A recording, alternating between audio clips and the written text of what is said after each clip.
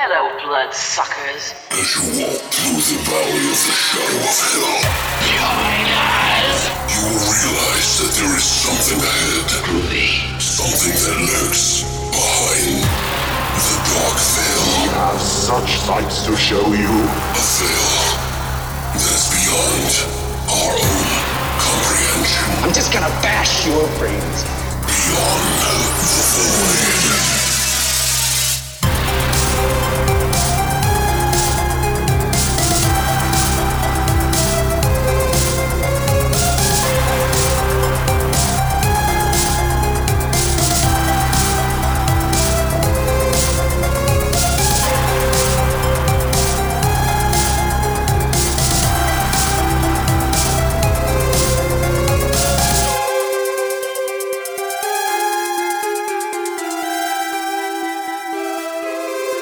What's up, guys, and welcome back to Beyond the Void Horror Podcast 2021 edition. And today we're going to be speaking about our top horror films of 2020.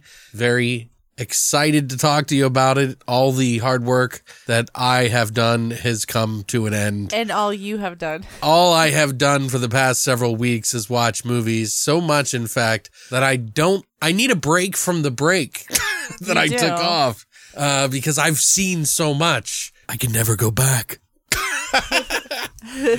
But seriously, man, I am excited to talk to you about it, guys. Christina's got her top 5 that she picked this week, or for the year, I should say. Are you excited to tell us what it is, or are you nervous? You scared? No, I'm fine. I'm just, woo. Okay. But thank you guys so much. This year has been pretty fucking crazy, and we have tried to stick with it throughout this whole year, even though the chips were down for a lot of us, and we hope that we brought you guys some fucking entertainment somewhere in the mix every once in a while from some of this stupid shit that we said each week. Did you enjoy this year, Christina, despite all of the obvious nonsense that we had to deal with? This year? Did you enjoy doing the podcast? Let's put it that way. The podcast? Yeah. Sometimes. Wow. So you see that? I'm going to make those chains a little tighter next time you say some dumb shit like that. Oh, come on. It's such a terrible time here when we do these episodes, isn't it? Sometimes. Oh, whatever. Shut up. Come on. It's 2021. Can we be a little more positive? Okay, I'm Let's excited. let the crazy outside. I'm excited for this year. Okay. I'm excited for the future. Well, half this year anyway. What? Half of it's going to be like last year, pretty much. Oh, whatever. It doesn't magically change. As long as nobody gets sick and in the hospital, I'm fine. Right. Yeah, sure. I mean, I understand. Yeah. Yeah, I don't want to get sick. Fuck no. Right. We've been good. We've been careful. We've been very careful. A lot of our friends haven't been, but we have. And hey, we don't have COVID. What do you know? Those who didn't get it. Don't jinx it. Let's not talk about right, it. yeah, anymore. all right, you're We're gonna jinx it. Yeah. I'm going to be on it. And then people are gonna be like, remember? It's not really episode funny to laugh 215? at either. I don't know what I'm doing, but I'm just drinking on some Strongbow. Christina got me some hard cider, which is my favorite beer now to drink because it doesn't upset my stomach and make me sick the next day. And I got a little bit of Fireball here. What are you drinking, Christina? I'm drinking water because I'm on Whole30. Oh, that's right. Yeah, she can't have fun anymore. It's January, so it's time to do. She Whole took all the 30. tools of fun away from her for 2021. Fuck But just for 2021. January, I gotta recalibrate. How do you say that word? Calibrate. Calibrate? Yeah, I gotta do that. You gotta recalibrate? Yeah, my eating habits. Is your Fitbit connecting to your brain? So what are some ups and downs what are some good things that you remember on the podcast this year that you really enjoyed? Well, my favorite episode was my birthday episode where we did Whatever Happened to Mary Jane. That's right. Yeah, that got a lot of views or listens. Of course it did. It was a good episode. Yeah, but I wasn't expecting that from that old ass movie. Those movies. Like right. Most people don't go back that far. Including myself. But right. But I made you. I know. And it was fun. I enjoyed it. I enjoyed the movies too. You should listen to me more often. Hush, hush, sweet Christina. I don't know what my favorite episode was. I just enjoyed doing this. Like this is fun to me, and I hope that somehow gets out into your eardrums to make you guys have fun, because it would be a really shitty thing that I'm just talking to yourself.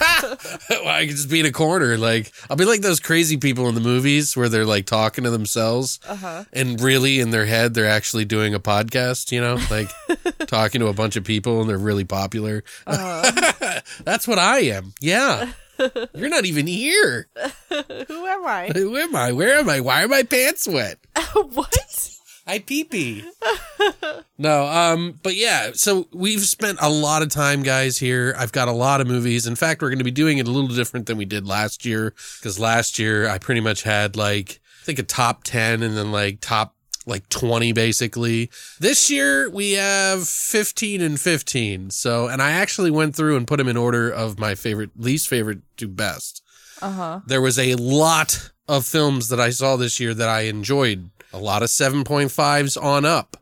So it was like splitting hairs over the littlest dumb shit, and just, you know, kind of rewatching stuff and checking out new stuff. I know a lot of people have already put up some of their stuff already, but, you know, this is early for me because I like to wait till the buzzer, because that's the kind of guy I am. Because you're the procrastinator. Yeah, fuck you, Christina. You're the procrastinator. Yeah, how many movies did you write down this year until we took the break, just out of curiosity? What? None, because I'm busy. Is that right? This is Some your might job. say that's you procrastinating the I last have minute. another job. This is your job. This is coming from the woman who told me to write lists for everything, and now I live by that, and she doesn't want to do it. I'll remember it. Just forget it. It's okay. It's funny because I usually do. I think for 2019 I listed all the movies I watched, but this year it's just after February. She was like, I'm done with fucking horror. This is stupid. No, it's just so much was going on. I couldn't focus on it, you know? This year you're going to do it? Yeah, I am. I already have a list. All right. I already have it. I'm going to put you on a regimen of horror. Great. Yeah, because see, guys, she didn't get to see as much as I do, because didn't. she has a real job, as she would, or other people would probably say to my face. Not trying to live off your own accolades. Yeah, there's a few in there I know that are on your list that I wasn't able to see. And I saw so many. You need to watch this. You need to watch this. I even watched movies that I knew were not going to be in the top 10. You know what I mean? And I just, because I wanted, well, for one, like I'm going to be doing a YouTube video for you guys, either probably tomorrow on Tuesday this week, that I'll put up. That is going to take me a long while to put up, because it's the top 15 kills of 2020. Are you going to show all the kills? Yeah, I'm going to try to do, I'm trying to figure out how I could do that without getting too much of a copyright thing. Right. But I think I can get away with it from some of the trailer footage and then showing some of the killer scenes, because there is other places that do like kill counts for movies. I don't know if they're monetized or not. Right. But I figure I could probably still do that. And it's funny. I did a search. I'm like, top kills of 2020. You can't find that anywhere. In fact, I told Jason I was going to do this, and he was like, oh, that's a good idea. I'm going to steal that. And I was like, you fucking piece of shit. No, I love Jason. I know I should never tell anybody, because I have all the good ideas. Especially Jason. Just don't have any kind of exposure whatsoever. But yeah, Jason got that idea from me, guys, so you can check that out. But he probably won't have as many as I do. I put a lot of work into it. Yeah, you did. I mean, I really... So, I don't know. Sorry, I'm not jerking myself off here, guys. It's just an accomplishment, okay? What I have done these past few weeks, no man should ever have to do. No woman should ever have to do, all right? And with that said, we're not going to be doing horror shots this week, so you won't get to hear our coveted drink, because we didn't know what to fucking do. We're going to go over our films. Christina's going to fill in the last 5 with me, with her. Okay. So, like, basically, I'm going to go from top 30, from the 30, all the way down to 1. And when I get to 5, you're going to do your 5. Oh, okay. I'm going to do mine. And then 4 you, 4 me, 3 you, 3 me. Got it? See. Yeah, I got it. All right. I'll make it quick, guys. I'm not going to go through each one and talk about them in depth for the first 15 of them. But the last 15, I'll get a little bit more wordy as to who did it, why I liked it, and get into that. Do our best. There's a lot of stuff here. So, and with that said, guys, let's jump into our top horror movies of 2020 Right now.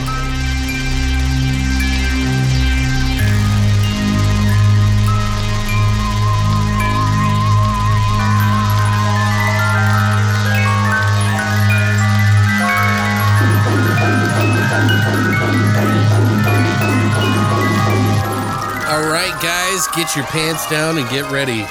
Take all of these movies in to your being, into your soul. In your butt. So some of these, now you gotta keep in mind, like I said, like most of the movies that I picked for this top 30 are movies that, you know, were around 7.5 or higher. You know what I mean? So I had to wade through them. It was a lot, and I didn't want to not mention a lot of these. Most all of these I wanted to mention in some facet or not. You might have caught on to some of them from my YouTube videos or our podcast, or, you know, maybe just me talking about it so much or something like that. But some of these have moved around a little bit in my scoring. So it's, you know, they might have gone up a half a point or down a half a point, or, you know, just after second watch, sometimes that happens. Now, just as a heads up, I thought 2020 was going to be the worst year we have experienced in horror yet. I was wrong. And I don't mind being wrong at all. I'm glad I'm wrong. I'm glad 2020 came through for all of us. And I just want to say, before we get into all these films, thank you, independent filmmakers, for making these films, because if it wasn't for you, we would have had nothing this year.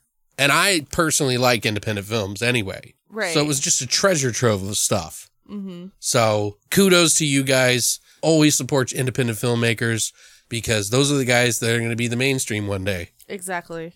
So support it. Support it as much as you can. Don't be so critical. I try not to be so critical on independent films. Like, I find that some people can be a little unreasonable when it comes to independent Right. films. They're like, oh my God, it didn't even look as good as, like, you know, Marvel movies. Like, yeah, they spent $120 million on a dildo. They spent $1 million on this. 500,000. What are you thinking? Anyway, thank you, independent filmmakers, and mainstream too, for this year. So, for number 30, we got The Beach House, which is out on Shudder. Now, this is a movie that a lot of people compared to a Lovecraftian tale, and I have to agree, I really liked it. Uh-huh. It had about this couple that was like going through problems, going out to this beach house with their family, or, well, their family's house, while they didn't know, and these people were renting it while they were there.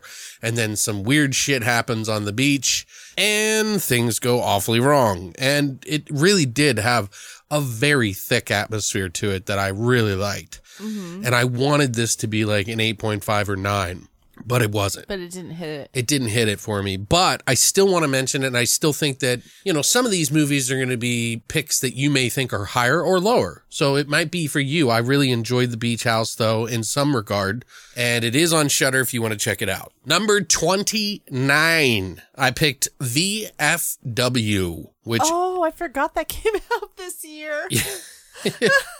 Well, it was, yeah, well, it kind of had a scattered release, though, didn't it? Yeah. I think so, yeah. Like, it released on Shudder later. It wasn't a Right. Shudder release. It Right. was, you know, and in the years previous, you know, Joe Begos was one of my favorite directors for that year, for Bliss, Right. which I loved. Right.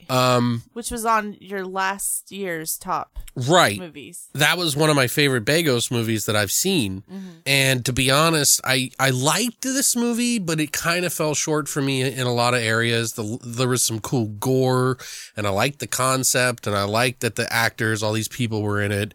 It just, you know, a lot of people really liked this a lot more than me, but I still liked it. I still enjoyed it. I just felt like it kind of missed something. There was something that was just missing, but it's still a notable film to watch. And if you like gore and you like, you know, just violence in general, Right. you should enjoy that. For me, I felt like they should have done a couple more takes on a couple of scenes. You know what I mean? Like, it felt Right. like it was a little rushed. Right. But I still enjoyed it, and I still think, I mean, I would still like to own this. I haven't picked it up yet. I think you can even have like a 4K copy for like $5 or Right. something. I remember seeing it at Walmart. Did you? Yeah, it's Yeah. pretty cheap now for Yeah. whatever reason, so we should pick it up at some point. Right. But Yeah, punks against fucking vets.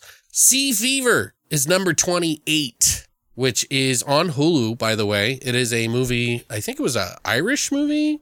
Mm-hmm. Wasn't it? Or a Scottish film? Was that the one with the girl who was like... She's doing her internship or something? Yeah, she's studying marine biology or whatever. Right. Yeah, and then they find some sort of like creature that lives under the water that's glowing. That movie had no soundtrack. I remember now. Did it? Okay. I'm pretty sure. The thing that was cool about it, that I really liked about it, was that it had like two different kind of subplots going on at the same time.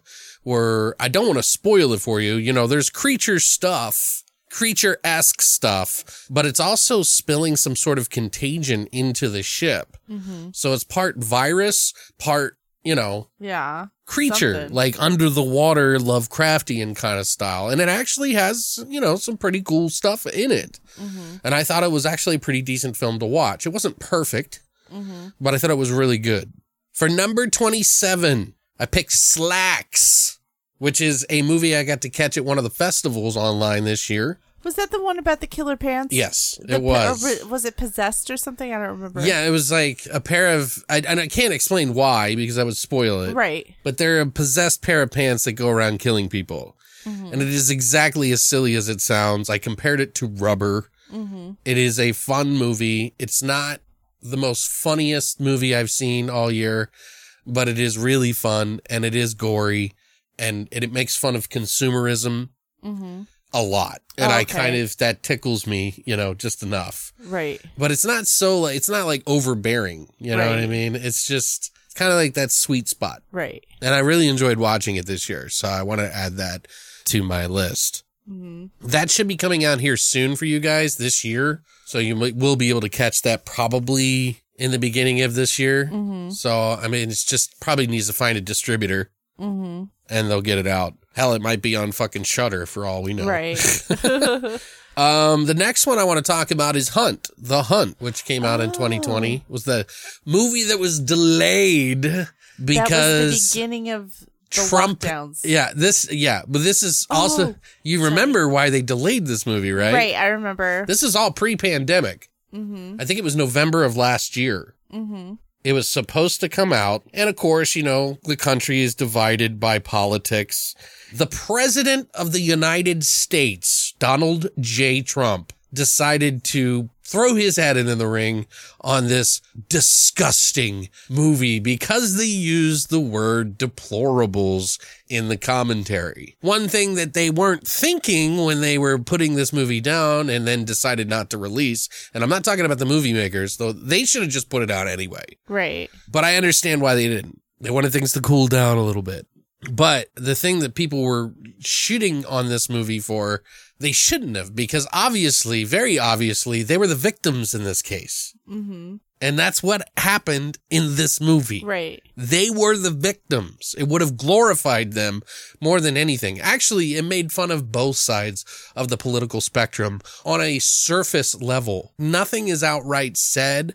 You get a few, you know, name calling, libtards, or maybe like fucking, you know, redneck piece of shit or something like that. And it's all very, you know, you make up your own mind about it. But, you know, I enjoyed the movie. It fell a little short for me by the end of the movie. Like, I was really into the beginning of the movie, and it has such great stuff. Yeah. It's got 2/3 of it is like really awesome. Right. But the last third is really kind of blah. Yeah. It's blah. But I still think it's notable. There's some good kills in it. Yeah.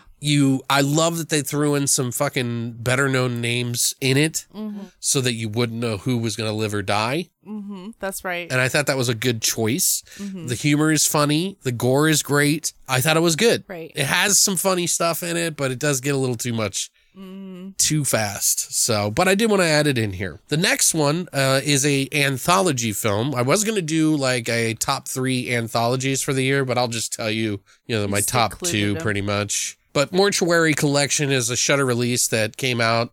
It had the father from Pet Sematary 2, Gus, in it, who has this old man, and he did a really good job. It was nice to see him. Clancy Adams, I think his name is. But there was a lot of really solid shorts in this film, and they all kind of work together in this whole mortuary that this girl comes into. And come to find out, a lot of these shorts were made previous and put together in this package, this feature film.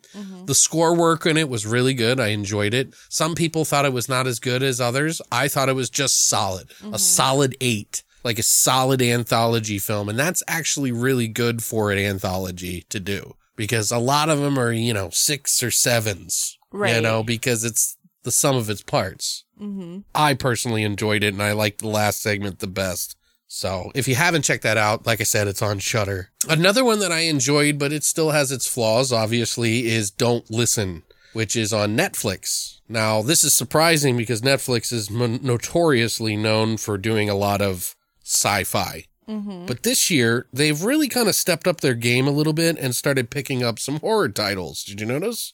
Yeah, a lot more than last year. Yeah, they're also going to be doing that and ramping that up for 2021, although I think 2021 is probably going to be one of the drier movie experiences because of what I said earlier. But anyway, back to Don't Listen, number 24. It was on Netflix. It was a pretty decent movie. Solid effort, had some great atmosphere, had some obligatory shit thrown in, like flies and weird stuff.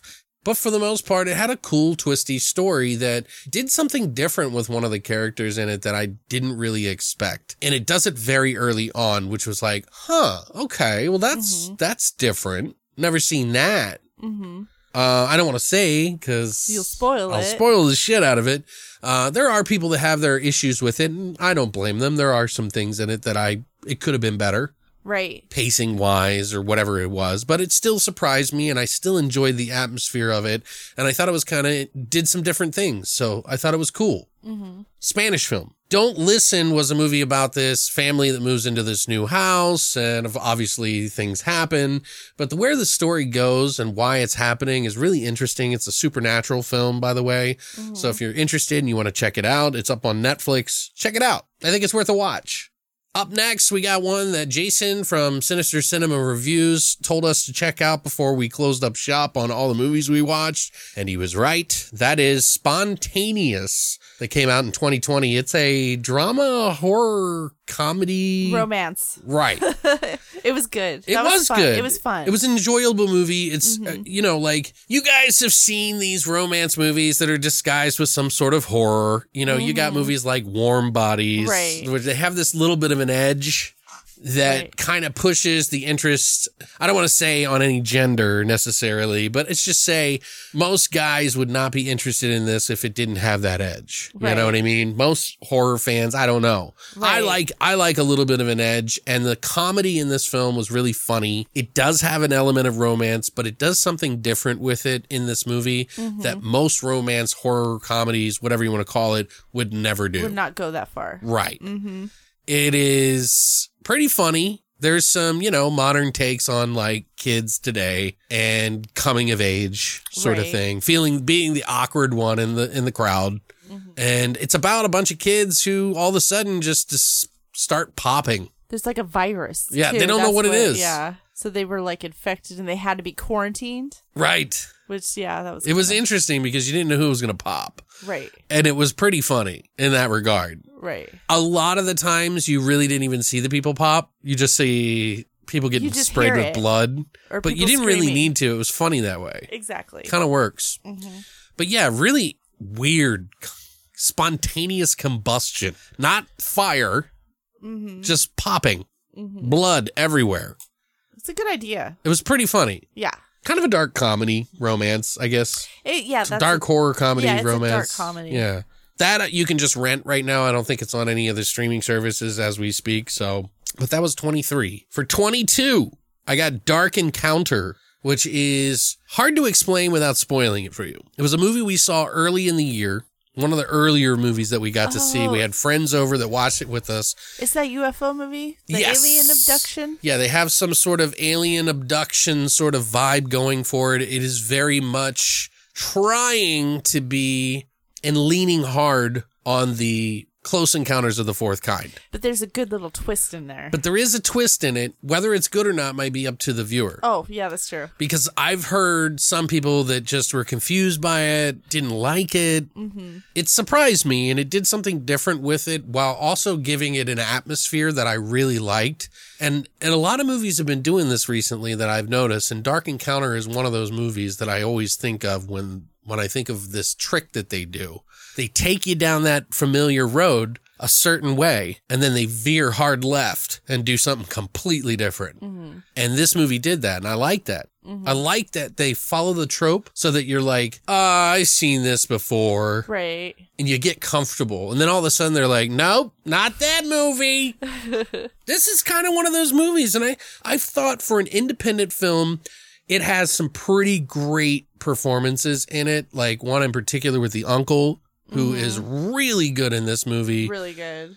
Very unsettling at times, too, and kind of gross a little bit. Right. By the end, you'll see what I'm talking about, but I think it's worth a watch, and I don't think many people are talking about it. Mm-hmm. And I at least want to bring it up because I think you should at least check it out to see if you're one of the other. You know, you may think it's just okay, or you may love it, but I actually kind of loved it. I kind of liked it for an indie film. It was in the 8 to 9 category, kind of around the 8 area. Dark Encounters. Dark Encounter. Oh, I'm they start sorry. looking that up, they're going to find fucking Encounter. porno or something. Just type in Dark Encounter 2020. You'll find the movie. We're almost done, guys. For the 16 to 30.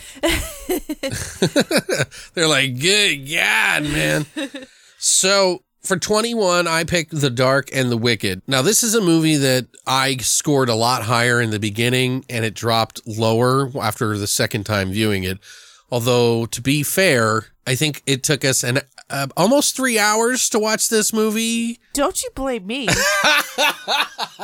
Because I had to pause it so many fucking times. His parents called.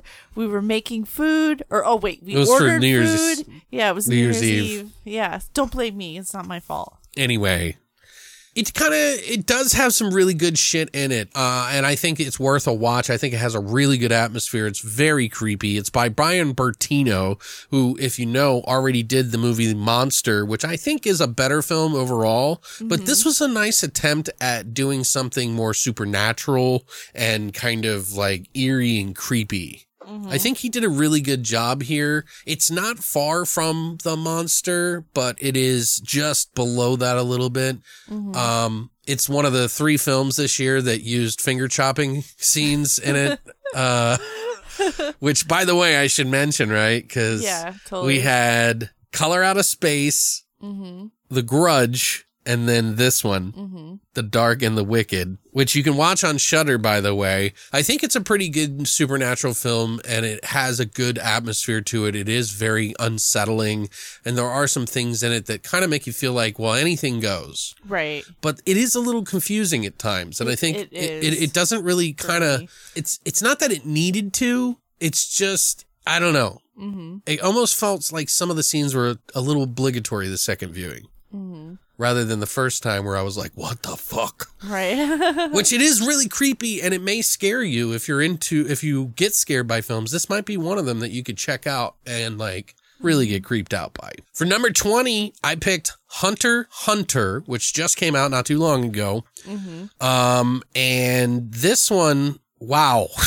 Probably one of the better endings of a movie all year. Probably the best ending of a movie all year. I only saw the ending because I walked in when you were watching it, and oh my God. Yeah, we both were reeling in terror like, oh my God. But essentially, this movie is about Devon. Wait, what's his name? This older gentleman played by Devon Sawa. By the way, guys, when the fuck have we seen him in a movie? What, Final Destination was the last thing we ever saw him in? I'm sure he's done other stuff, but I'm just saying, like, he does a really good fucking older man, like Mr. I'm go out in the woods kind of guy. I'm going to go hunt me a deer. Yeah, I don't know. So essentially the story of this is Devon Sawa's character and his wife and his daughter live in the middle of nowhere. They refuse to be a part of society. They want to live and carve their own piece of Americana out for themselves and live off the land. And that is something that he and his wife decided on, but they're kind of wanting to get out of there because there's some pretty dangerous shit out in the wild. Right. Including a wolf. Or so they think. But what is it? Seriously, this is a really good film. I think it's a solid film across the board. It didn't wow me except for that end. Right. Everything was kind of predictable for me a little bit up into the end, but it was still good. I still like the thrill, the like tension, the cat and mouse play that they do in this movie. I thought Devon Sawa did a really great returning performance. And some of the twists that you see in this are really cool. I think it's good. I think you should check it out, especially for that ending. Holy fucking shit. Exactly. I don't want to ruin it for you, but you can rent it now, check it out, see what you think. It might be one of your top 5. Some people are giving it that, but I think it's just, I wanted to make sure I remove myself from the overreaction of it because the end is so good. Right. It doesn't make the movie better. I mean, it makes the movie better, but it doesn't make the early parts better. Right. You see what I'm saying? So I had to balance it out mentally. Because that's how I am. If it's slow, and I had to sit on it for a little bit. Like, man. Because I was excited and I was like, you just sit back, think about the early parts of the movie, the first, the third act, first and second act. Was it that good? So up next, we got number 19, Relic, which is a metaphor movie that is a very slow burn. Very. But man, is it well done. It is a well done metaphor. And it is really thoughtful. Like extremely creepy, extremely thoughtful, like written well as fuck, acted well as fuck. I mean, this technically could be like top 5 for a lot of people. Right. But it kind of just missed it a little bit towards the end for me. But I still think it's a really beautiful horror film, masked in dealing with the falling apart of people that you love. Right. As you get older. Aging, Letting go of people.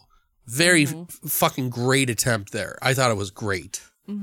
But yeah, there's a lot of these movies, guys. We got 30, so we're getting up there now. And for my number 18, I picked Blood Quantum, which was on Shudder earlier this year. Thought it was really interesting because it was a zombie film done entirely on a native reservation, which is super cool, which is a very untapped setting. It was very good. It was a great concept. It does things a little weird too because it there's some flaws with it, but there was a lot of really good things about it. Yeah, it's a little bit tropey, but it carries its own kind of story about who gets infected and why they get infected versus who doesn't, which I don't want to spoil. It's in the title. If you know that stuff. But the movie really, like the first 20-30 minutes is really good. And then it starts to take off and then it zooms into the future quite a bit. Yeah, it does. And it's more like aftermath. So it's almost like 2 different movies in one movie in some regards. But how it ends up, I thought was really kind of poetic and sweet. And these days, if you're going to do a zombie movie, it better be unique. Everybody wants to do a zombie film. Right. But not everybody does it right. And this one is a good example. Yeah, this one's a good example. All right. And for my number 17, and that is Possessor, which is Brandon Cronenberg's, David Cronenberg's son. I think it's his second feature film. Might be his third, but it's a sci-fi thriller, but it's called a horror sci-fi thriller on IMDb. I had some debates with some people. I wanted it to be friendly because I was genuinely just curious about it, not like I needed to change it or anything. But I personally think it is more of a sci-fi thriller horror than a horror sci-fi thriller. It's probably even more of a thriller sci-fi horror if you think about it, but it doesn't matter because it's a good movie. Yeah, it is a good movie. Even you liked it. I even liked it, yeah. And it was kind of slow. She doesn't like slow burns. No, I don't at all. But this got it kept me in. Yeah, it kind of is really, the imagery's good, the acting and performance by, I can't think of her name. She was the lead actress in Mandy. Yeah, it's just Mandy. She's good. She was really good. She's really good, but she kind of, it's cool to see her switch because she's kind of a sociopath in this movie. Totally. She does a really good job of turning it on and off. Yeah. Which is kind of scary, even It's very as scary. a human being. Right. Like, to see that switch that drastically. Because, some people are like that. Ooh, makes me uncomfortable. Mm-hmm. But this movie is kind of a body horror thriller movie, sci-fi, whatever you want to call it. It's interesting. You can see some of the design choices that he made in this remind me very much of Videodrome in a lot of ways. Mm-hmm. But it's not has much imagery as like Videodrome does. Mm-hmm. Videodrome to me can be very well within horror because of some of the iconic moments that happen. They're rather horrific and just surreal. Ugh. But this one is a little more dialed back, leaning more in it's hard to say this, but reality, but not, because it's like sci-fi that isn't real, that doesn't exist. Right. But it's still a very hard-edged movie, and it's got some pretty fucked up gore and scenes in it that are just like kind of violent. Very. So if you're into violent sci-fi thriller horror movies, and I'm going to say it again for all you fucking assholes that got mad at me. Fuck you, Reddit. I really don't care, but all right, for number 16, and then we'll get into our top 15. The Call, which just came out on Netflix. It's a South Korean film about a girl who receives a call in her recently deceased parents' house. And it's a call from the previous owner in the past, from 1990. The fuck? Yeah. Huh. And some things happen in that house that kind of fuck with the future. Mm-hmm. And some of the things that she shares with the past change the future. Mm-hmm. It's dope. It's a really solid South Korean film. That sounds interesting. I really, really, really like this. Plus, I like the characters in it. The characters were really good. After watching this, me watching other films, other South Korean films, I was like, this is like the shit. It's like the bar. Yeah, it's like this is some really good fucking acting in here. You know what I mean? Like, and the way that they do it and they tell the story, it's both equal sci-fi and horror. That's really good. It's like that movie. You remember when the guy like he gets on the radio and he talks to his dad in the past? Oh, yeah. Before he died. You know, it's kind of like that, but the Korean story, and it's like a serial killer and all this other shit. It's really cool, and you really need to check it out. That's crazy. I really like this film. All right. So now we're going to get into the meat and potatoes of our top 15. This is going to be the top 15 movies, or the creme de la creme of it all from what I experienced. My experiences, my interests, my opinion will probably be different than everybody else. So, as it usually is. As anybody's opinion usually is. But you can rest assured that if it's in the top 15, it'll be enjoyable to some degree to you. That's what I think. From my taste. If you hate my taste, then you'll probably think otherwise. And fuck you.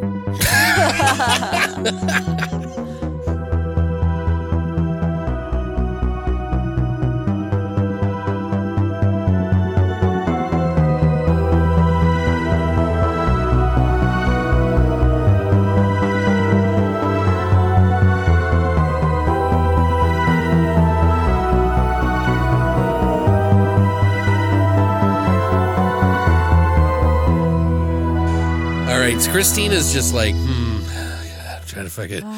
So 15. Number 15, I gave it to Freaky. Oh. From this year, the horror comedy. With Vince Vaughn. Yeah. It was written and directed by Christopher Landon, who did Happy Death Day franchise, Scout's Guide to the Zombie Apocalypse. It was also written by Michael Kennedy, who's a newcomer who helped him write this. And it starred Vince Vaughn and Catherine Newton, who I think bounced off each other pretty damn well. It is essentially a big surprise for a movie this year. One of the bigger surprises. Right, and then for them kind of remaking like regular movies into horror movies, it was really good. Right, like he did Groundhog Day with true. a serial or with a killer. Right. So he did Freaky Friday with a killer. So instead of the girl switching places with her mom, she switches places with a fucking slasher. Yeah. And he's like a Jason slasher. And that is Vince Vaughn, who by far did amazing here. It was nice to see him. I haven't seen him in a while. I thought he did a really good job. Like, he was funny. And he was believable. I mean, you know, if you were to put these people next to each other, obviously some of them are exaggerated. Right. But I thought they did a really good job. And it's fucking bloody as hell. Yeah, it really is. So it's both funny and bloody and really gory. So I was like, okay, well, this is a Blumhouse movie. It could be good. It could be meh. Right. It blew me away as far as like my expectations. I had very low expectations. You know, I took the bait because obviously I want to watch a movie about Freaky Friday with a fucking serial killer. Why not? Or a fucking, you know, slasher. Why not? But it worked. So I don't know. If you haven't seen that movie yet and you've been like, oh God, it looked dumb, just watch it. If you've ever seen the movie, what was that movie we watched that we really like? It's called Final Girls. Oh, yeah. It's kind of like that. Same humor. Same kind of humor, but more gory.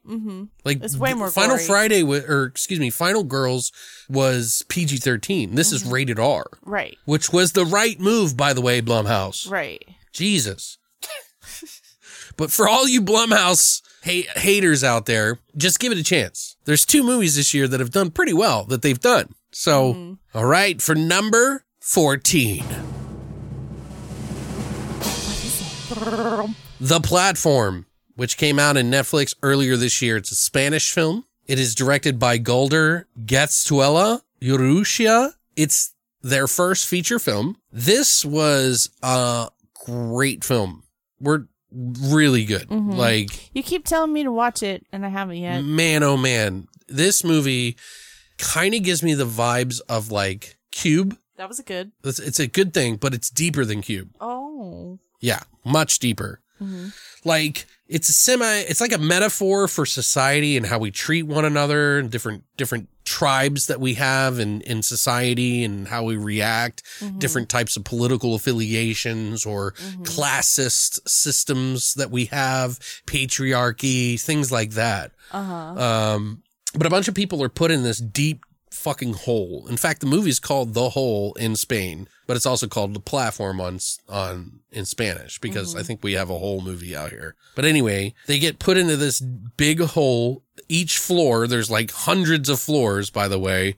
Each floor, 2 people inhabit its space. They're allowed to bring one item of their choosing in with them to stay for an extended period of time. There are what seems to be literally endless levels of this complex, and in the center is a hole where a platform comes down and descends through each of the levels for 60 seconds each day, or 2 times a day. I can't remember. You have like a short amount of time to eat whatever you want, and we're talking like really good food here. Like everybody that's in this place got to pick one of their favorite dishes to be included on this platform for all the different levels. And so it starts at the top and it goes all the way down to the bottom. So whatever's left, the bottom gets, which usually means nothing. Because people are greedy. But as they try to sort of solve the mystery of what's really going on and how they got tricked into this world, because a lot of people come by their own choice. Like some people come by their own choice, some don't. It's a weird, interesting thing, but it's much deeper than its surface. So it is not a movie about people just being stuck in a hole. It is mirroring and a metaphor for society. And I really think it's super ultra violent, by the way. Lots of blood, lots of guts, lots of fucking cannibalism and shit. Just people dying left and right. And it ends up pretty fucking great. I loved this movie. I thought it was one of the best movies. I kept it a little lower on my list because it's not necessarily horror, but it's going to be extremely appealing to people who are, because of the violence in this movie and because of the sort of Cube feel for it. So I think if you're into those kind of like in-depth kind of stories that have violence and all this other shit, you'll be well pleased. And I highly recommend that when you watch it on Netflix, watch it and it's Spanish general translated audio. So that you're not listening to the dubs. The dubs will ruin the movie for you. I promise you. Way better performances if you just watch it the way it was intended to be. Up next, we got number 13 with Underwater, Oh, one of the last movies we saw in the theater. Whoop, whoop. Yeah, this was a movie that I knew instantly was going to be on my top 10. Instantly. And it hit 13. So we got a lot of movies. I think I gave this like an 8.5 at the time because I loved the ending and everything. Underwater is now on HBO Max. If you have not seen it and you do have HBO Max, give it a whirl. Check it out. It is a sci-fi horror film that was directed by William Eubank, who did the movie The Signal, not the one that I always talk about, the one from 2014 with Lawrence Fishburne in it. It's a real trippy mindfuck movie. It stars Kristen Stewart, Vincent Castle, T.J. Miller, and John Gallagher Jr. Oh, that's right. T.J. Miller was in that. Right. Which he was a little too much for me when I first saw it the first time. But the second watch, I was like, oh, it didn't even bother me. His like role didn't bother me. Oh. I think I was paying too much attention to him because of all his publicity at the time. That's right. Remember he got... Right. Or some random ex was trying to call him out for something. Being a douche. Yeah, and that got squashed, but it was like still in the back of my head. Right. And I think I was focusing on him too much. But this, we saw at the theater. It was a real treat. Obviously, if you don't know the history on this was due to Disney purchasing the 20th Century Fox, and the release date was pushed to January 2020. And the shooting actually took place in the spring of 2017, which it would have come out in 2018 as a summer blockbuster movie. They spent a lot of money on this, by the way. Right. That's kind of sad. It pretty much just dropped out of nowhere, though, when they were doing the merger. I don't think they had enough faith in it. They dropped the trailer super early just to get the feelers out. And people like me and John Hale were like, oh my God. We were super excited about it. But not many other people did. And then when it came out into theaters, I don't think there was enough excitement about it. I don't think people knew what to expect. But we really liked it. You're right. I did. You didn't like it as much as me. A little slow. It was a little slow.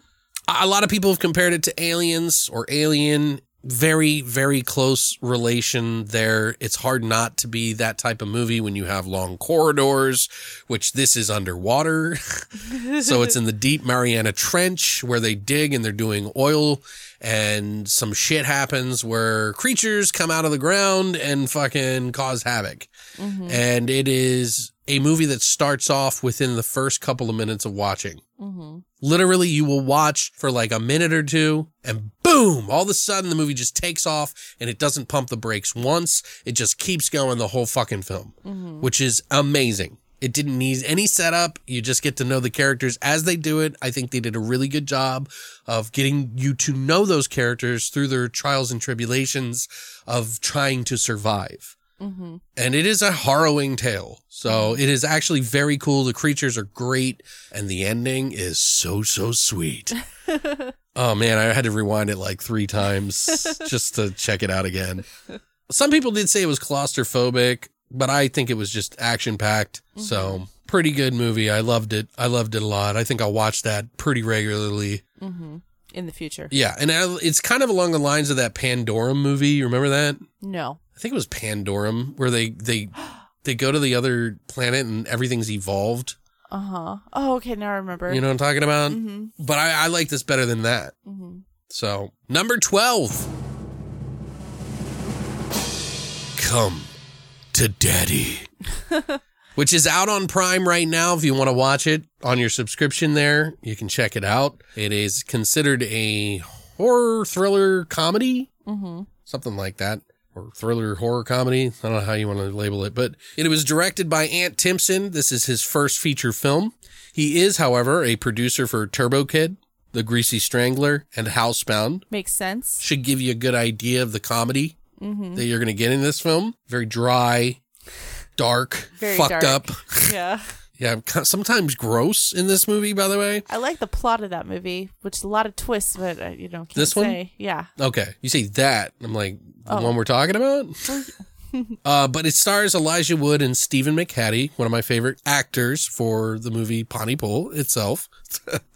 Both really great performances from both, I think. Obviously, Stephen McHattie fucking blows everyone out of the water with his performance in this, and I won't say, he does a good job. Because then I want to spoil it. Plus, everyone else in the film does a really good job, too. The characters are really great. Definitely has some gore and some freaky parts. One including a pen soaked in human shit.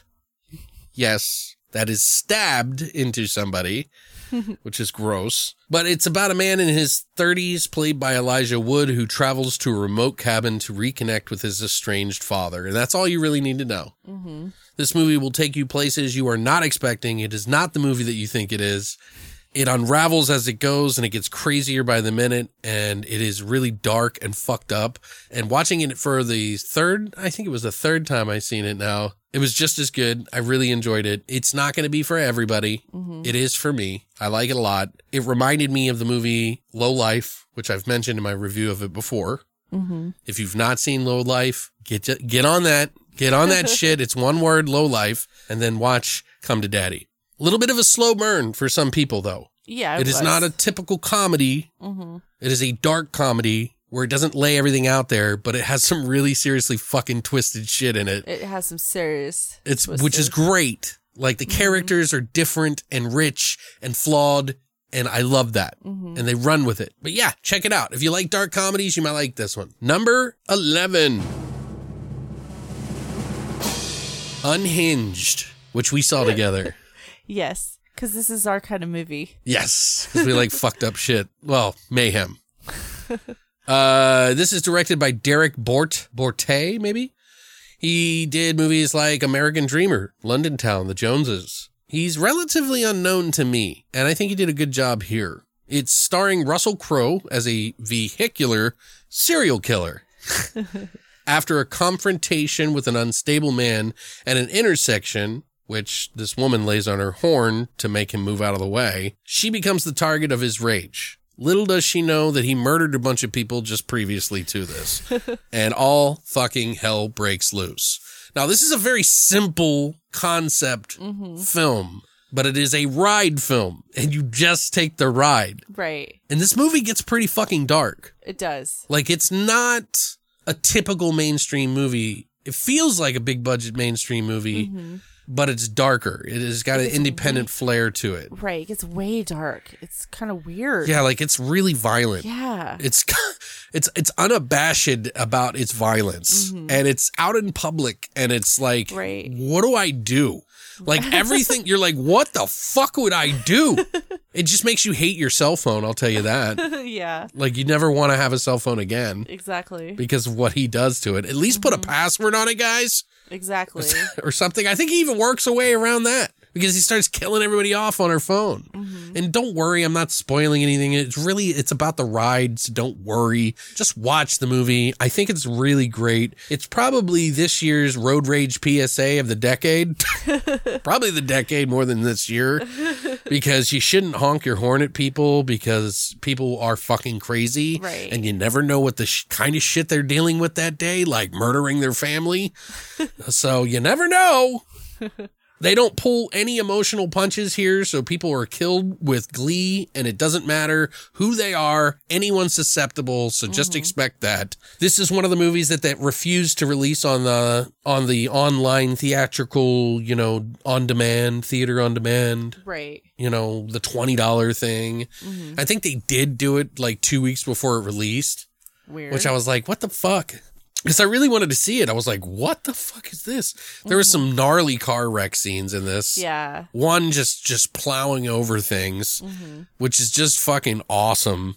There's a pretty violent movie, though. And I reviewed this for the YouTube or whatever. But I think it's an underrated film. And I'd say he's a serial killer on wheels, but some felt that it lacked that sort of slasher serial killer vibe that it should have had.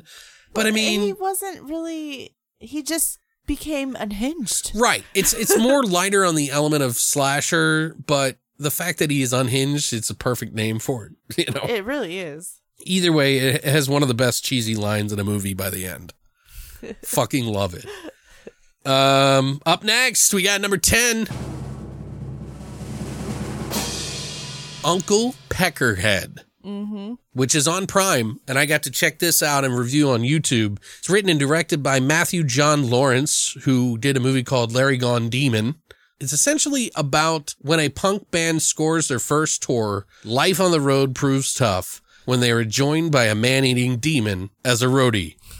Which is as ridiculous as it sounds, but somehow this movie pulls it off. It works. It's weird. It really works. Mm-hmm. And with a silly concept like this, you would expect the jokes to be a mile a minute, like just coming at you all over the place. This is perfectly paced. Mm-hmm. It's got good characters. Everyone gets a little spotlight. Some of the music in it is really good. Mm-hmm. The jokes in it are really good. And the characters that you meet, you actually really learn to love, including the main guy, Uncle Peckerhead himself. Right. Who, by the way, did a lot of the marketing campaign for this movie. Oh, I didn't know that. He did a lot of videos and stuff being Miss Uncle Peckerhead. He's just one of those guys. He feels, he is very much like that uncle, when you call people your uncle and they're not really your uncle. Right. And exactly. Then, you know what I mean? And he's just this, I don't know, he surprises you every fucking way, a step of the way until the very final ending, which some people had issue with the ending, but I thought it was okay. I thought that was fine, but I really loved this movie. There's a lot of heart in this movie. There's some obvious indie things that you can see, like flaws in the movie that you can sort of write off because it's not important. Right. I think it's really just a matter of the movie being as good as it is on an indie budget. And for this movie to be as high up on the list as it is, an independent film, I think it's worth checking out and you should give it a chance for sure. Right. Very gory, by the way. Very gory. Extremely gory, extremely funny at times. There's a scene with these fucking metalheads and this other band that that's right. I related to it because I've played shows where people are assholes about what your spot is and like when you go on versus the other, because everybody's always wanting to be closer to the headliner. Right. Because the earlier you are, nobody sees you. Right. So everybody wants more exposure. Exactly. And everybody kind of tries to size you up. And so, I don't know. It's pretty cool. Mm-hmm. I thought when they first kicked it in too, when the band first starts too, and they're like doing the Sonic Youth thing with the guitars and then they kick in, I was like, yeah! I was like, this is good. But yeah, check it out, guys. If you haven't seen it already, fucking love it. I'm not alone there. I know of quite a few friends that love it too. Up next for number 9. Spell. No, I'm not telling you to spell something because I'm going to tell you what word it is. I'm talking about a movie that has voodoo, you do what? Called Spell from 2020. And it is a movie that is directed by Mark Tonderai, who did, unfortunately, the movie House at the End of the Street, which I am not very fond of. Very bland movie, unfortunately. And I'm sorry to say. It was shot well, but yeah. I didn't know that he had done this movie. So if I might not have seen this based on that alone. You knew that he, yeah. Right. But I'm here to say, if you did not like that film, you will probably like this film. This is a huge leap. Evolutionary. It says the first film he's done in like 8 or 10 years, I think it was. Feature film. Because he does a lot of like movie, like TV shows and stuff, like big budget TV shows as like the director that you always see on every episode. Right. He's like one of those guys. And now he got to come back and do Spell. And I fucking loved it. I thought it was a great fucking movie from start to finish. It's got writer Kurt Wimmer, who did the movie Equilibrium, Law Abiding Citizen, and the upcoming prequel of sorts called Children of the Corn. I know, another reboot, but maybe this one will be good. I don't know. It stars Omari Hardwick and Loretta Devine, who both do amazing in this film, bouncing off each other. Specifically, Loretta Devine. She's creepy as fuck. Oh, man, she was really good in that. She plays that sweet, crazy, you should be scared of this woman kind of thing.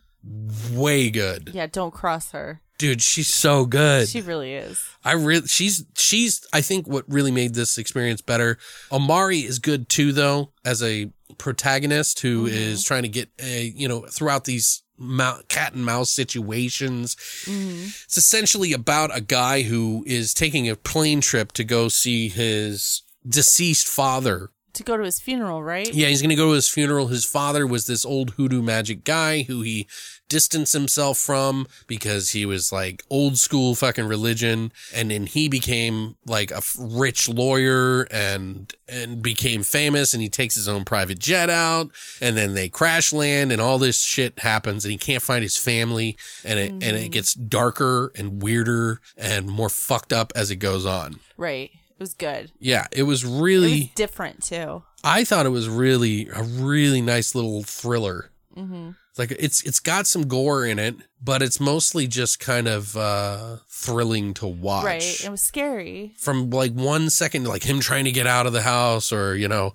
and then her going, oh, child, you know. It's like, oh, get away from me, lady. And then there's one scene in this movie, by the way, guys, that fucking grossed me the fuck out, and it happens 3 or 4 times.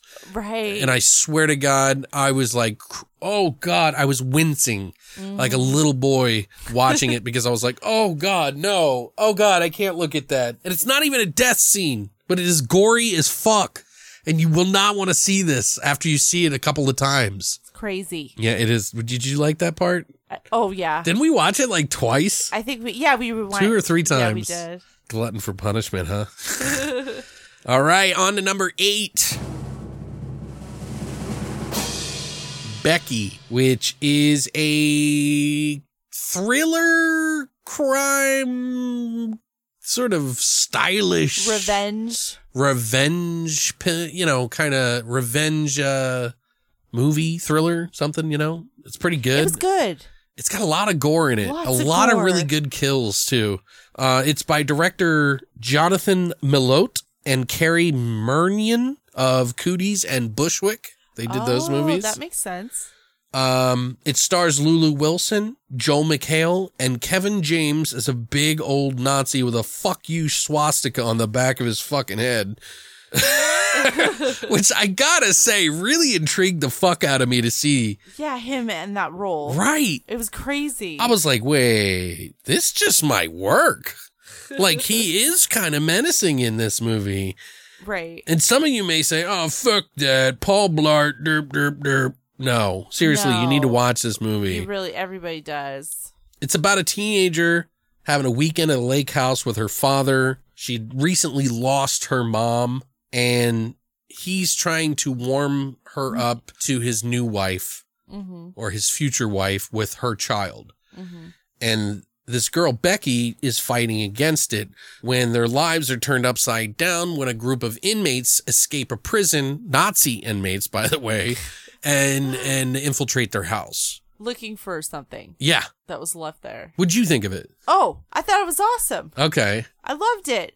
Yeah. We recently watched it again, and I loved it even more. You liked it more this time than you did the first time. I liked it more this time. Dude, some of the editing and the techniques, the like shots that they planned out ahead of time, because they're showing the very beginning of the film. I'm not ruining anything for you here. It shows Kevin James on one side and it shows Becky on the other side doing similar things in their own environments, and the way that they seamlessly edit this and at times mash them together is really good. Really good. And the music was really good in it. Yep. The soundtrack was really good. And yeah, their acting was awesome. And I liked her as this vengeful they had teenager. R2D2 or RJD2 and Blueprint did I forget what they were called. There was like a rap song in there that I really liked. There's a lot of different types of music in this, but the gore, holy shit, dude. Yeah, it's really good. There is some really fucked up shit that happens in this movie. And some people get dispatched very fucked up in this movie, and you would not expect that. Some people are comparing this to Home Alone in the Woods, which I think is really just unfair. I do too. I get the comparison. It makes sense, but this is something way different. Darker. Way darker. Yeah. There's this is Nazis in it. One of the goriest films of the year. You know what I mean? Like, for kills. And it's kind of got like a dark sense of comedy about it too. You know, like it's like got this weird combination in there. Some of the situations it's like thrilling and funny and like, it's got a lot. And I really thought it was well done, man. So I think you should check it out. If you haven't heard of it or seen it, go check it out. I don't think it's up on any of the services, so you'll have to rent it. I bought it for like, I think $10 on Blu-ray. Number 7. The Invisible Man. It's on HBO Max, by the way, if you guys want to check it out. Now, this is the movie that was written and directed by Lee Wannell, who is the writer of The Saw, Upgrade, Cooties, Dead Silence, and more. And he's about to direct Wolfman, an Upgrade TV series. Oh. And Escape from New York. So he's got he's got a lot going on. I think the Escape from New York, wasn't that supposed to be like a Robert Rodriguez movie that he was going to direct? Oh, I don't know. And I think it passed off to Lee. Oh. I can't remember. I could be wrong about that. But some of the people that are in this movie is Elizabeth Moss, Oliver Jackson Cohen, and Harriet Dyer, and others. But this is one of the 2 films that were released together from Blumhouse that were the theater on demand movies we watched with The Hunt. Right, when the lockdowns were starting. Yeah, when the pandemic, and we were all worried like, oh fuck, what is this going to mean? Right. We obviously reviewed that with The Hunt on episode 177, if you want to hear us get into depth about it, by the way. That was a good episode. It was a good episode. I was excited to see 2 new movies for $40. Jesus. We both had low expectations on this one, I believe, because I remember when we saw the film, the trailer, we were like, it could be good or bad. Yeah. But it's essentially about a woman named Cecilia who has an abusive ex who owns his own life and leaves her his complete fortune after dying. Tragically, he kills himself, and she suspects his death was a hoax. As a series of coincidences turn lethal, Cecilia works to prove that she is being hunted by somebody that nobody can see. Dun, dun, dun. Invisible Man. I mean, they took the Invisible Man and turned it into a sort of a slasher stalker very well. Right. I didn't think it would be as good as I thought it would be. Now, when we saw it in the theater, or not in the theater, when we rented it, I saw it the first time, I did not like the ending, so I automatically was like, whatever. But now we watched it a second time, and I was like, oh, it wasn't that bad. It was pretty traumatic. Yeah. Yeah. I really, I thought they did a really good job of shooting on this film. Oh, very. It's very tense. It's very in your face. I'm not a Moss fan, and I talked about this with Christina when we were watching it. Because another friend of mine is not a big Moss fan, and she asked why, and I was just like, I don't know. It's just something about her that bothers me. But my friend was saying that to me recently, my buddy Justin Thale, and I was like, don't let that get in the way, because I feel the same way, and I like this movie a lot, so that's saying something. I don't get it. I don't know what it is. I think it's just like, some actors have that vibe about them that you just don't know. Maybe it's that, but regardless, she did a great job in this film. Some of the effects in this film are amazing.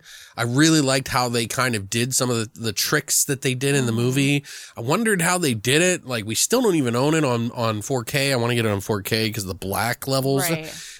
This movie needs to have HDR if you watch it in 4K, because there is a lot of low light level situations in this movie that really don't translate well into 1080p, I don't think, but it's still watchable. It's just got a lot of dark scenes in it because it's like kind of creepy. It's got this like supernatural feel to it, but it's more sci-fi thriller. Right. Which is interesting because like they pulled it off so well. The Invisible Man is a creepy fucking story. It really is. And the fact that they took this abuse thing and mixed it in there with it is like the perfect marriage. Because they don't really show you why this guy is so bad. And it's more on the trust factor of like, well, hey, do you believe her or not? Right. So it kind of puts the viewer in that perspective. It's got some pretty good scenes in it that you're like, oh, fuck, why would that? Oh, no, what would I do if that happened to me? You know what I mean? She even has some of the same techniques that like supernatural person would deal with too. So, right. But yeah, I liked it. I'm sure I'm not alone on that. Down to number 6. And this is Feedback, which came out in 2020. It was actually released in Spain in 2019, and I highly anticipated watching this movie because I follow Richard Brake on Instagram, and he was talking about it back then, and I was really curious about it because I saw the trailer and it looked really cool. Now, this is a movie that was written and directed by Pedro C. Alonso. This is his first feature film, Kudos. It stars Eddie Marsan, Paul Anderson, Ivana Baquero, and Richard Brake. It's essentially about a radio star that experiences the worst night of his life when stalkers assault the radio station where he's working. Now, this one's a fucking super intense ride. Like, it is really intense. You didn't see this. Oh, I did. Did you? I don't remember. I don't remember. I think I was talking about it a lot. Uh-huh. It does ask some people, for some reason, to suspend some of their disbelief about it. So it may be a little too much for some people, because I guess there's some things in it that happen that some people feel like, but I didn't think so. So I don't know what they're talking about. But you can seriously, this movie is fucking brutal. And you can cut the tension with a goddamn knife or a chainsaw, for that matter. I'm serious, man. Like, the great thing about it is that it all takes place in a single spot, and they're still able to pull off a hell of a fucked up and unrelenting ride that is violent, extreme, and makes you question what you would do in that situation as people get picked off. And it's unrelenting, so it really goes there. There's a fucking scene in it that's pretty brutal, man. Now, I don't think many people know this film. It is a more of a thriller kind of film, but it is violent as shit, so it definitely gets the horror approval, I think. So you should definitely check it out. It is vibey. If you like a vibey horror movie or situation where it's like, I mean, The Strangers is a fucking horror movie, and it's about people coming into the house, so this is no different, only it's got words from these people. I really, man, I was really kind of like blown away by this one when I saw it. Like, I got that body buzz when I fucking saw this after watching it. And it does leave you with a little bit of questions as to what the moral answer is to this movie, which I think was done intentionally to kind of put that on the viewer. Oh, I see. Do you see what I'm saying? Yeah. Because there is a social dialogue about why these people are assaulting this place that may turn a couple people off, but I think if you stick around, it'll make it feel, it almost makes you feel like you challenged your own morals and you feel kind of wrong for feeling the way you did initially. Does that make sense? Yeah, that makes sense. I really think you guys need to check out this movie. I did a review on it. Not many people got to see that review. Highly recommend Feedback. Number 6 on my list. Now, to switch it up, I've been talking a fuck ton here for fucking 30 or 25 fucking movies. So why don't we go ahead and give it over to Christina? And what is your number 5 pick this year? My number 5 was your number 9. And Which one? That was Spell. Really? Okay. Yes. So I'll just tell you why I like the movie. Yeah, why'd you pick it for 5?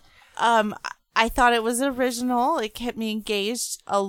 Loretta Devine's performance is amazing. Yeah. She's creepy. It stuck with me. Yeah. I like how the story was around the Appalachia Yeah. part of America, which you do not. You do, but you only see one side of it. Yeah, you you don't really only get to see both. Right, but they actually went, like, they made it seem like it was in this village, like this secluded place in America. Right, and it was shot in South Africa. Yeah. that's Which is crazy. Was it South Africa or Australia? I can't even remember. I can't remember, but I really liked it. That's cool. It was good. Okay. Well, my number 5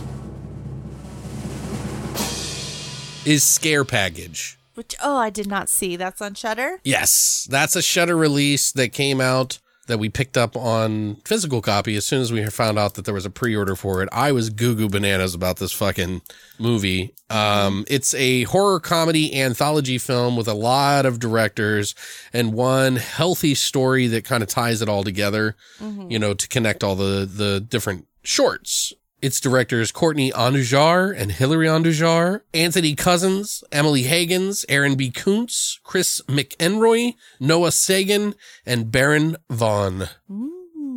Now, the story, the tie-in piece is Chad, the owner of Rad's Chad Horror Emporium, recounts a series of bone-chilling, blood-spatter tales to illustrate the rules of the horror genre to his newest employee. That's pretty much the main story throughout the film. It's a comedy, so all of it's, it's intentionally meant to be funny, and it's pretty fun to watch it unfold as you delve into each of the segments. Some are better than others, but I enjoyed each just fine. Like, the lion's share of the shorts were really great. One in particular called One Time in the Woods by Chris McEnroy, winning them all. Like, he did the best. And it's so fucking funny, dude.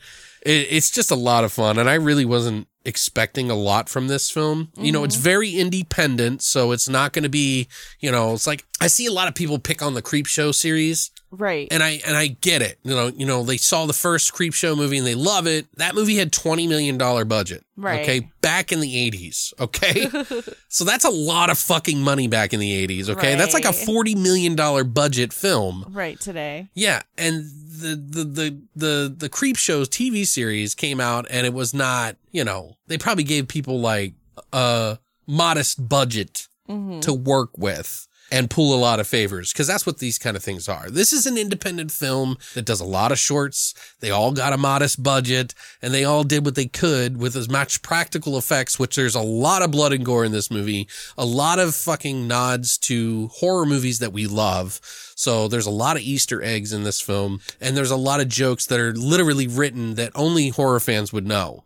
So it's like a love letter to the horror genre community, and sort of making fun of it in the same way. Making fun of the different types of people who like horror, making fun of, the different stupid things that we do, and also the stupid tropes that we follow in the movies that we make. So it's really kind of interesting, and you can tell that it was made with a lot of love. It made me laugh a whole fucking lot. This is not a movie that everybody liked, by the way. I did. I thought it was great. A lot of people were like, nah, it's okay. Right. Because I think they have this level that they need it to be. And I look at like how much they had versus what they delivered on. And I think this is a movie I'll watch all the time. I'm glad I own it on Blu-ray. And I highly recommend, if you have a sense of humor, to check it out. It may not be your cup of tea, but I think you'll enjoy it somewhat. But I loved it. All right, Christina, what's your number 4? My number 4 is probably going to surprise you. Okay. It's His House. That's on Netflix. Really? Okay. Yeah. I liked it, but I didn't love it. I liked it because it's stuck with me and I keep thinking about it. There was stuff in it that I really liked, but go ahead. But it was directed by Remy Weeks. Remy Weeks, written and directed by Sophie Dirasu. Okay. And Wumi Masaku, who was, of course, in Lovecraft. Ruby. She was Ruby in was fucking Ruby in Lovecraft Country. Yeah. But it's about a refugee. And Matt Smith. Yeah, Matt Smith was surprisingly in it, the too. doctor was in the film. And, of Right. course, Javier Botet makes a fucking physical appearance in there, too. So, but go ahead. Sorry. Yeah, but it's about a refugee couple who's coming from Sudan. Yeah. Trying to, seek refuge, and you think it's just, a tragic story, and they come to this house, and you don't know if the house is haunted or what's going on there, and then the story takes like these amazing twists that I was not expecting. Okay. Like out of the blue, and then I didn't think you would like that movie that much. I really did. We didn't I even didn't talk either. about it much after we watched it. No, but it kind of stuck with me because I kept thinking about it. It's got some pretty creepy imagery and stuff It really does. crawling around on the walls and shit. Like, ugh. But I mean, I'll admit, like, some of the haunted house stuff was kind of tropey, but I mean, I liked it. I thought it was good. Like, you don't. it just realize. wasn't my personal interest. Right, You know what yeah. I mean? It was like just below some of the stuff I saw this year. Right. It was like a good spin on haunted houses. Okay. Well, yeah, it definitely had a different story for sure. Oh, for sure. And I don't think you're alone on that. I've seen a lot of people say it's Right. it's Rotten Tomatoes' #1 movie. Right. So, I mean, It's worth checking out. But what was your number 4? my number 4 is The Lodge, which is currently on Hulu, by the way.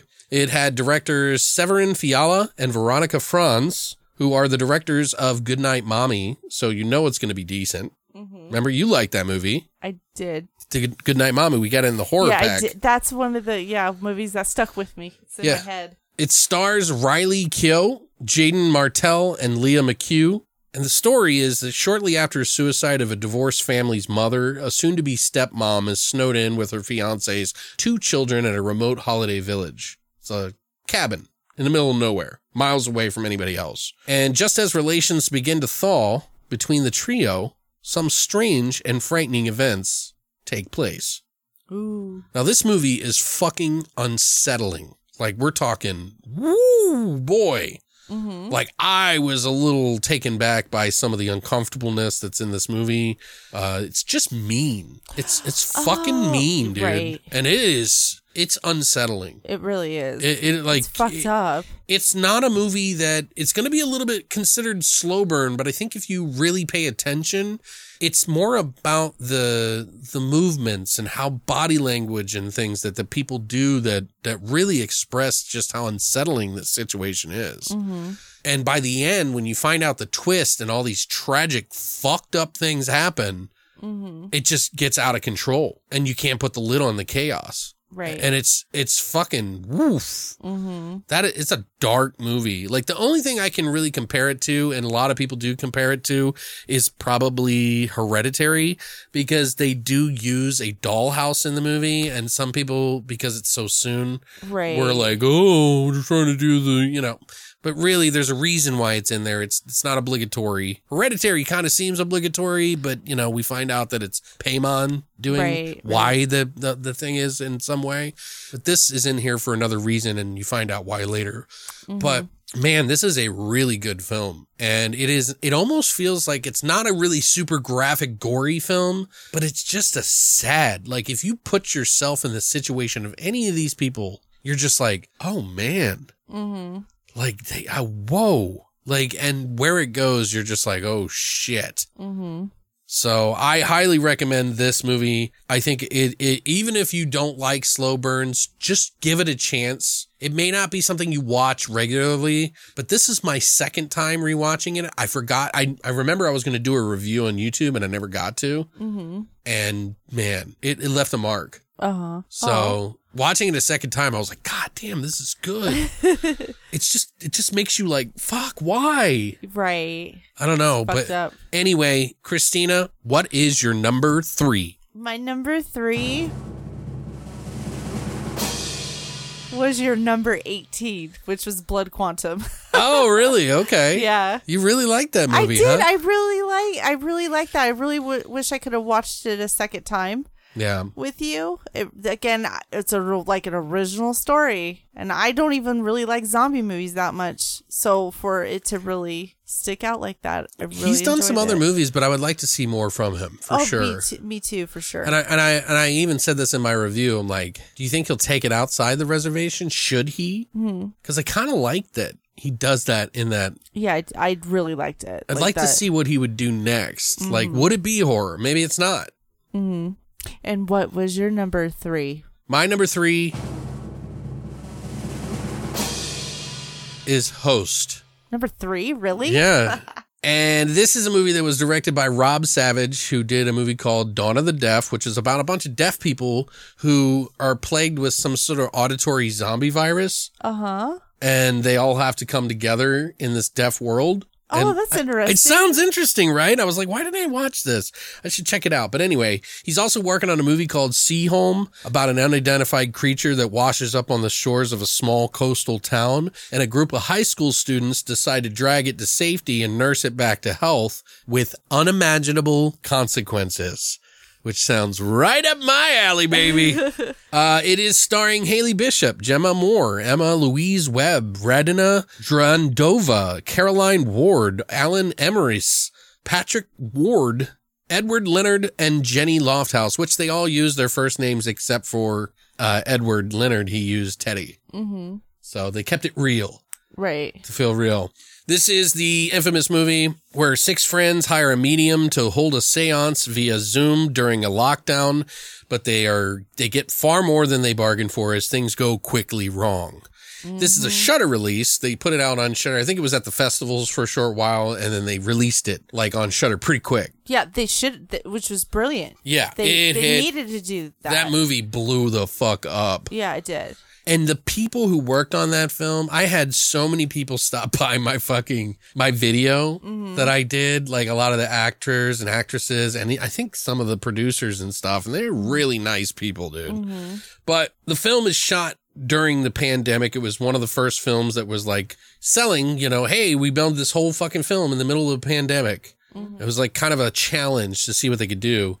When a lot of movie watchers and directors and producers were fucking scared out of their minds of what they were going to be doing for fucking money, And a select few proved that you could make a movie in the middle of a pandemic. And have it be brilliant. And it was really brilliant. And one in particular being the Host movie we're talking about, which is a live footage horror movie, which is kind of like found footage, only it's live. It's happening live when you watch it. That's what they're calling it now.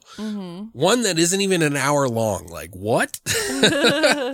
It made my top 3. I know some people hate found footage and they think it's overdone, and I agree. It's often done poorly, for sure.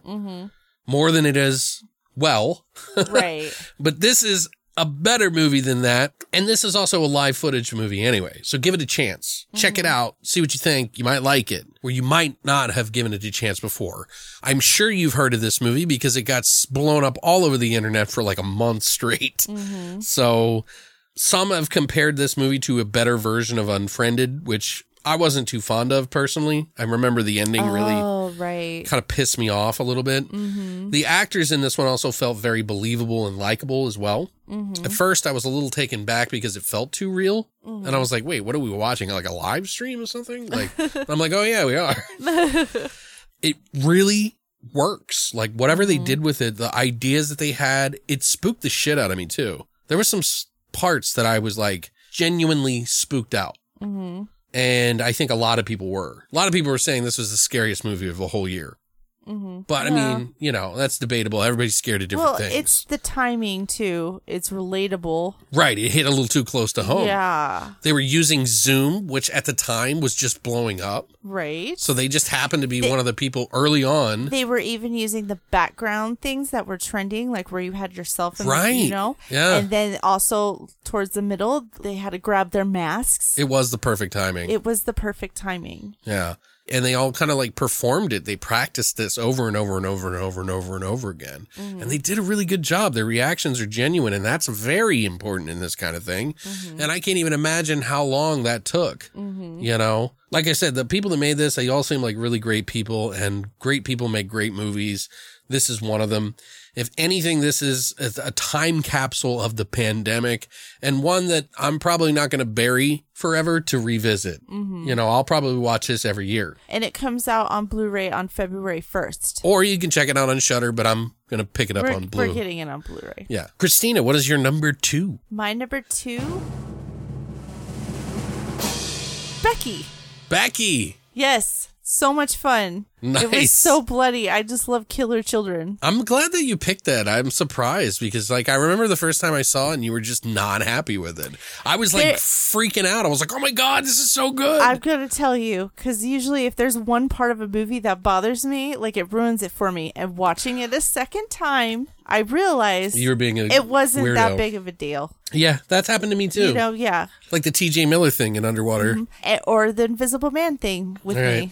It's not that big of a deal. Right. So, I just really liked it. Who do you think you loved the most in that, character-wise? Both of them, the Nazi and the kid. Yeah. And Kevin James and her worked really well. Catherine, I can't think of her name. And then their interaction together was good. Yeah. You kind of felt for it. And they made it realistic how she's still fucking kid. She doesn't, she's not like super duper smart, vengeful teenager. She tripped on her words and that kind of stuff. It was more realistic. Yeah. A lot of people said they didn't like her. Like they really had issues with the girl. But I think that she was the perfect combination to be able to dispatch a bunch of fucking Nazis. And she's a brat. Right. Like she's a bratty That's what I'm kid. saying. She's the perfect snot. Combination of what it needs to be somebody that kills all these fucking Nazis. You can't have some nice girl and have this happen to her. She would get killed. Right. Like she would get killed instantly. But I think a lot of people were like thinking maybe Home Alone. Oh, you mean that, he didn't jab somebody's neck out? Yeah, with a ruler. And then stomp on it through her neck. Right. That's Jesus. so funny. Spoiler alert, sorry. But what is your number 2, Alex? My number 2 is Anything for Jackson, which just came out on Shudder about a month ago. Yeah, it was pretty good. Holy shit, guys. Yeah. If you haven't seen my review already, let me just tell you who made it. Director Justin G.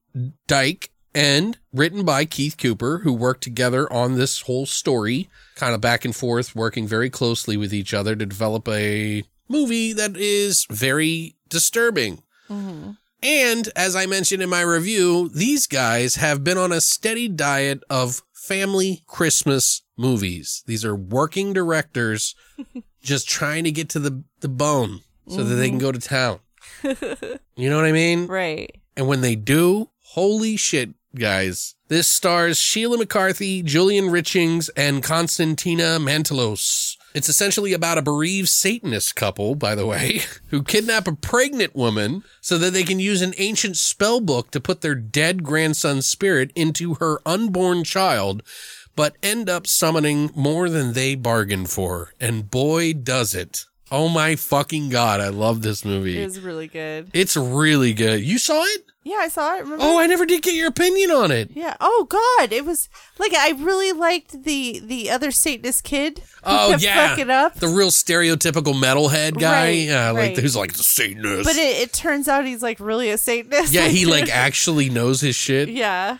But he's I like, really he's liked got his the character. comb over like Trump.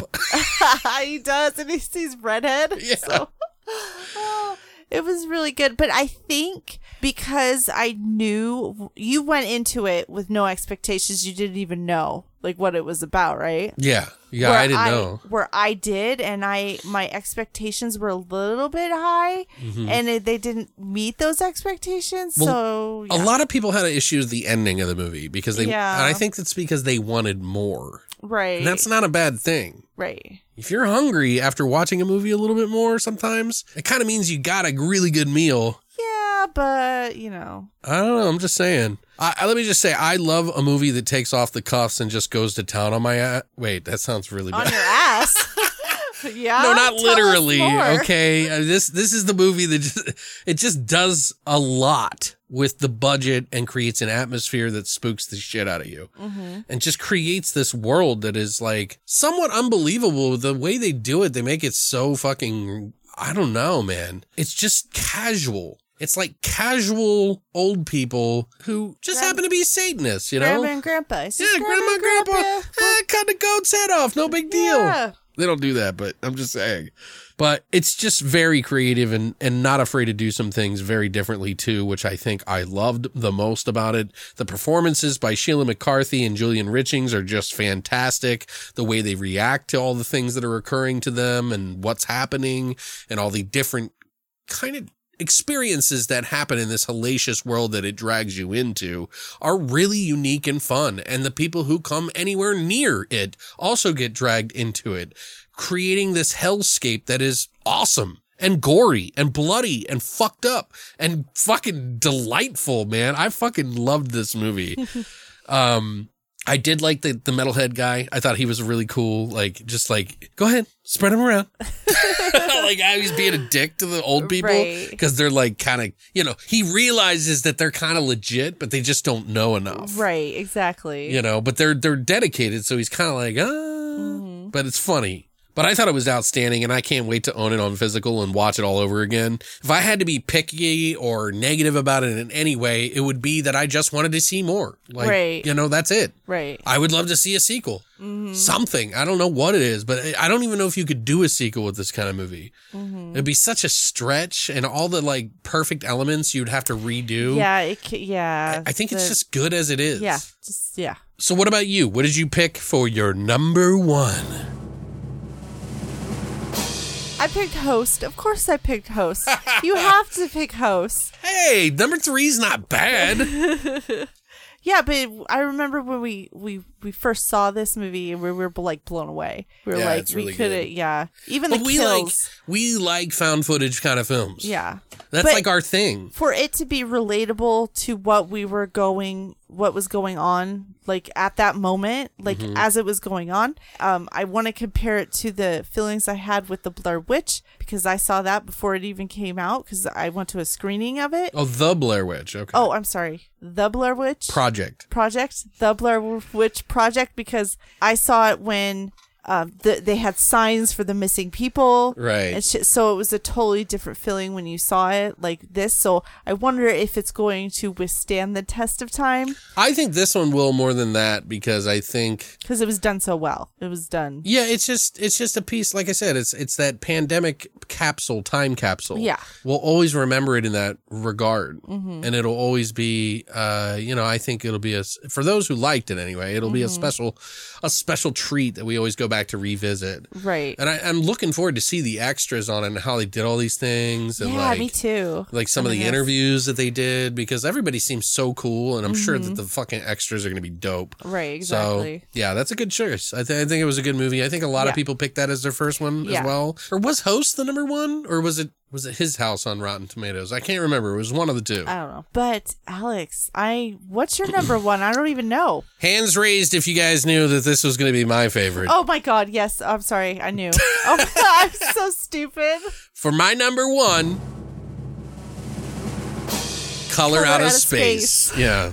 On Shudder now, by the way, but we have the 4K non-HDR version. And how many times did you see it in the theater? 2 times. And aren't you glad? Oh, yeah. I saw it once with you. I cried because I was so happy. I rolled my eyes. She did. And I was like, really, I mean, I know it sounds stupid, but I was just so happy. Right. You were. You're very happy. It sounds stupid. Make fun of me all you want, but I fucking loved it. You want a tampon? No, I'm just kidding. Yeah. I gave it a 10 out of 10 when I saw it. And then I went back. What was it like? The next week. Was it the next week? With Patrick. With Patrick, that's right. Because they weren't sure if they were going to let it. They were only going to play it that one night. Right. Wasn't it? It was like they were only going to play it for like a week. Yeah. Well, no. They got it extended that day for a week. And we were like, oh, we wanted to catch it the first time we could. And then I went back with Patrick. And when Patrick walked out of the movie theater, he was like, holy shit, dude. Holy shit. Okay, just to give you kind of a little background, this is written and directed by Richard Stanley, who has done the movie Hardware, which shout out to John Hale, director John Hale. Director, how do you like that, Johnny? He's like, don't mind if I do. John Hale just watched he just watched Hardware. Someone bought it for him. He'd never seen it before. He loved it. He also did the movie Dust Devil, by the way, Richard Stanley. And it was also written by Scarlett Amaris. But it is, of course, starring Nicolas Cage, Jolie Richardson, and Madeleine Arthur, as well as many others. I'm just giving the first 3. But what can I say? I saw this motherfucker 2 times in the theater. It had me in tears. I was so happy when it ended.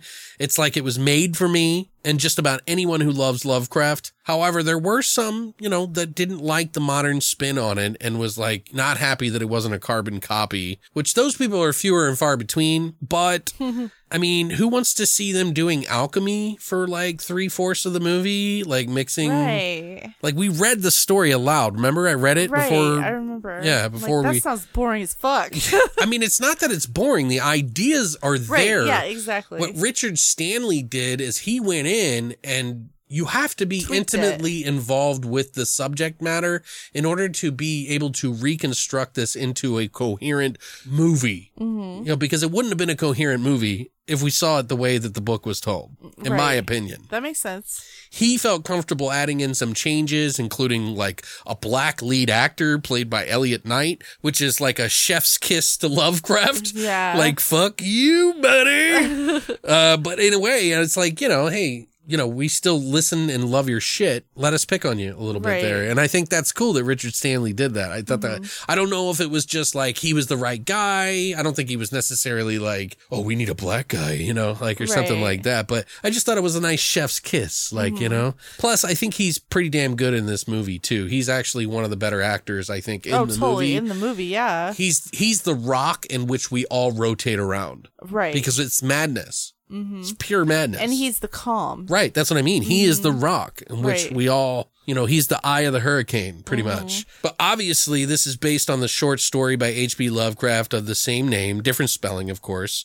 A secluded farm is struck by a strange meteorite, which has an apocalyptic consequence for the family living there and possibly the world. Part 1 of a trilogy of films, which the Dunwich Horror is up next, by the way, for those of you who don't know, which I hope does amazing. This movie gave me the feels, though, man. Like, even after the third time watching it. Like, some of the most intense feels I've gotten in a film with a sort of beautiful imagery that sort of Stanley's known for, because there is some amazing shots in this. And if you go back to Hardware and watch that, same thing there, dude. You know, where you're designing imagery that's appealing to the music. Right. And he does that here too with the music that they used in this, which builds and builds, and it has layers and layers and layers. And holy fuck, when it ends, man, it's just like, like that's how I felt. Like I had to hold my breath. Right. Literally the last minute of the film. Plus, Stanley's not a bad writer either. He's actually, I think he's like a professor. He's done like actual professor teaching like people how to do shit. So, but this, I don't know. The soundtrack I think just meld perfect with it. And I couldn't feel like I couldn't breathe, you know, because of that. But I gave it a 10, and not because I got to see Nick Cage rage out either.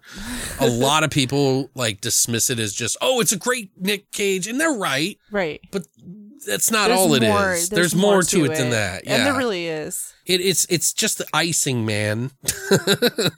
You know? Not a fucking guy. Be like my father. But this movie has some of the familiarity of the 80s practical effects, modern visuals, though, and just oodles of madness thrown in its writing and performances. It's just odd and wild, and it just has a bunch of scenes that really take you there in a movie. And it really didn't have that big of a budget to be able to do that kind of thing with, although I checked the wiki and it said 6 to 13 million. Whoa. I don't think it had that much, but I think it's a movie I want to be in or experience. And third time watching is no different for me. So I loved it. I hope you guys loved it. And if you didn't, you all suck a dick. Yeah, suck a dick. No, I just love it. And I'm glad I get to talk about it. I know this has been a long-winded podcast for you guys, but you know, I've never done a top 30 before and I didn't know how it was going to go. So I thought it went well. Yeah. Even though I didn't see half the movies, but do you agree? Yeah, Christina didn't get to watch as many as I got to because, like I said, she's got a real job. She doesn't get the chance to see as much. But I literally was watching 5 movies a day. 2 weeks straight. Yeah, pretty much. Pretty much. Like, there's a couple of times where there was Christmas. I think there was a couple of times I watched 6 movies in a day. 6 or 7 even. Like, I went wild. And I didn't do a review for each of them because I didn't want to be distracted. I just wanted to like go in, get it done. And then I sat all last night and just tried to organize which movies are which. And then I got a new video coming up, guys. Top 15 kills of 2020. Can't wait. It's going to be on YouTube. It's going to be a huge video, which I'll try to like trim down, obviously. But what did you guys think of these movies that we picked? Obviously, everyone's a little different. Christina's different from me, and we're the closest individuals to each other in the world. So, I mean, you know, nobody's going to be the same. You know, if I didn't mention one that you liked, you know, maybe you'll find one that I said that you didn't realize, or, you know, maybe I haven't seen the one that you did. I tried to make an attempt to watch pretty much every single movie that there was. Santa Jaws wasn't on there. I know, but yeah, come on. Like, I had to, like, draw a line somewhere. Yeah. Oh, you know what? Corona Zombies wasn't on there either. That was basically a Full Moon took that movie I know. and took an old movie that I own, The Living, or City of the Living Dead? City, or Hell of the Living Dead. Oh. And they redid it to make it fit. Ridiculous. Like, cheap. It's funny. Yeah, but they had the rights to the other movie so they could do it. So, and they probably made a lot of money off of it. Yeah, I think I got the Blue Underground one, the one with rats about it. But yeah, there's some movies that I saw and didn't make the list. There's a lot of movies. In fact, in my top kills of 2020, I mean, I went through, there was a lot of movies that didn't make the list that had some cool ass kills that just didn't make the list at all. So you'll want to check that out, guys. But we really do appreciate you guys. Thank you so much for the year of 2020. Christina's been on board now just about this whole fucking time now. And it's guess you better make me permanent. No, You're fired. That's a new Oh, year. thank God. Fuck you. The pay sucks. No, I really appreciate it. We've really done a lot bigger numbers. We've gotten a lot more listens and people. So thank you guys for sharing out there, whoever you are. If you're sharing it with your friends or letting them know, it really means a lot to us because we want to grow this thing and we like doing it. So thank you. Thank you for listening. That means more to me than anything. But yeah, I hope you guys had an amazing end of the year celebration or were safe and didn't get sick. And I hope we all make it to the end of 2021 here, guys. We love you. As always, Long live the void.